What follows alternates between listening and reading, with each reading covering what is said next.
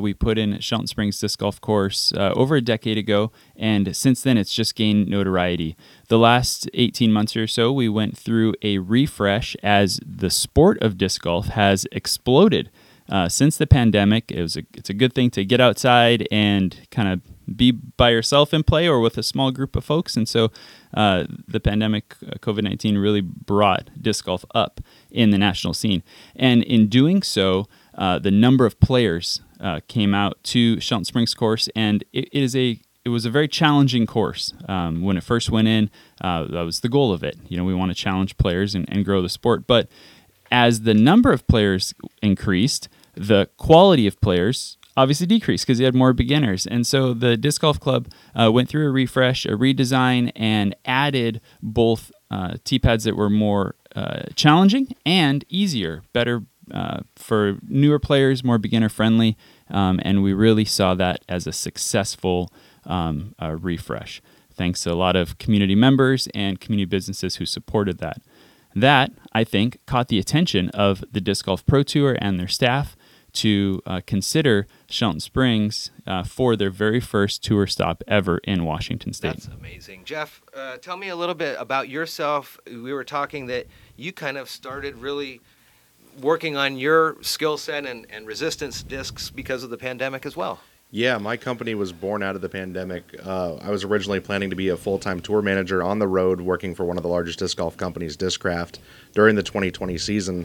And we got all the way to our second stop of the year in Waco, Texas, when our season got shut down, got sent home, and I didn't really know what to do. And I asked my boss, like, hey, what's a good opportunity? He said, well, I think if you want to start a retail and distribution website out in your neck of the woods, they're a company out of Michigan, so they said, we want to grow out in the West Coast, so let's see if you can get something started and see where that goes. And it's been nothing but success since. So how did we get this here at Shelton Springs?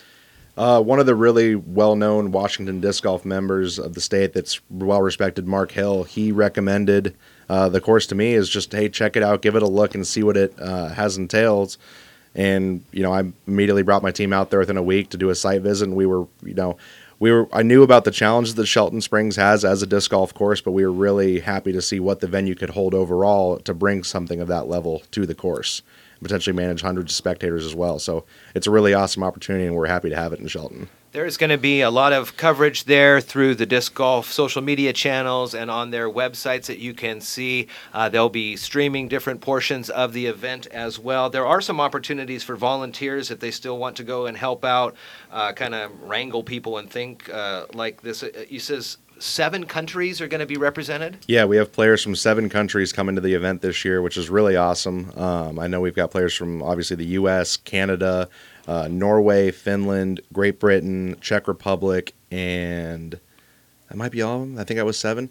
But we got a really good crowd out here, and some of the top players in both the men's and female division playing this weekend. That's got to be great for the Mason County Disc Golf Association. Yeah, it's very exciting. This is a course that we've blood, sweat, and tears over, and to see the best disc golf players in the world play and challenge and break and enjoy, something that the community has built is really an exciting thing. I know that local disc golfers have been sending me messages of saying, "Oh my gosh, Pro XYZ is here at Urocco, and they're at Walmart, and they're playing the course." That's awesome. And it's so exciting for the local players as well to see names that they follow all year round on tour, and it's just really cool. There's a lot of buzz, a lot of excitement right now in the community. How accessible are some of these players? I mean, it seems like this is a pretty friendly sport, and if you were to see somebody at Urocco, you can go up and talk to them, maybe get a photo? Yeah, absolutely. I think disc golf is still so young that the players are accessible. How many times do you see people at an NBA game or an NFL game want to get Patrick Mahomes or Steph Curry's signature on a jersey or something like that, and people are just they walk right by him. There's just so much draw for that. But you come out to these disc golf events, they have autograph stations for the players. You can get your favorite disc signed by your favorite pro and take a picture with them. So it's kind of like a really unique opportunity to get a little more personal with them and I think it's really something that makes the sport special in that community aspect. Well, if you were lucky enough to get some of those VIP tickets, you will enjoy yourself. There still are general admission tickets available. We'll put the links and share the links on our Facebook page here today, but it is going to be a big weekend starting tomorrow. Yeah, competition kicks off. The featured card of the women's division tees off at 9:35, and our men's featured card tees off at 2:35, I believe, tomorrow. What hole are you most proud of at the disc golf course? Yeah, so the island hole, I'm putting that in quotes. The island hole is very exciting. It's a high pressure tee shot because if you don't land in the island, you have to take a penalty stroke and go to a drop zone. And so there's a lot of score variance on that hole, which is pretty exciting. You can get birdies because it's not extremely challenging, but you can also take a bogey if you mess up your tee shot and don't make the island. I think another one is hole 3, which is an opportunity for massive long bombs off of the tee. I think us locals and amateurs and just fans of the sport are going to love to see the players just let it rip off the tee. And so we'll all be wowed by that. I know on that island hole, I definitely didn't make it in the island a couple times on that one. What do you think about some of these?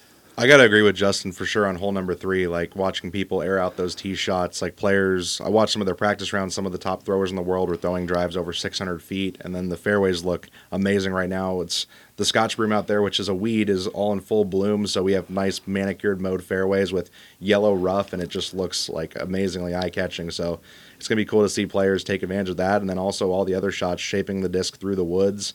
Like, if you've never seen that happen, it's something that's like the magic of the Frisbee sport, is watching the disc fly, and I think it's something that, people who have never seen it before should definitely take the chance to go see what these professionals can do with the disc, especially over, multiple football field lengths.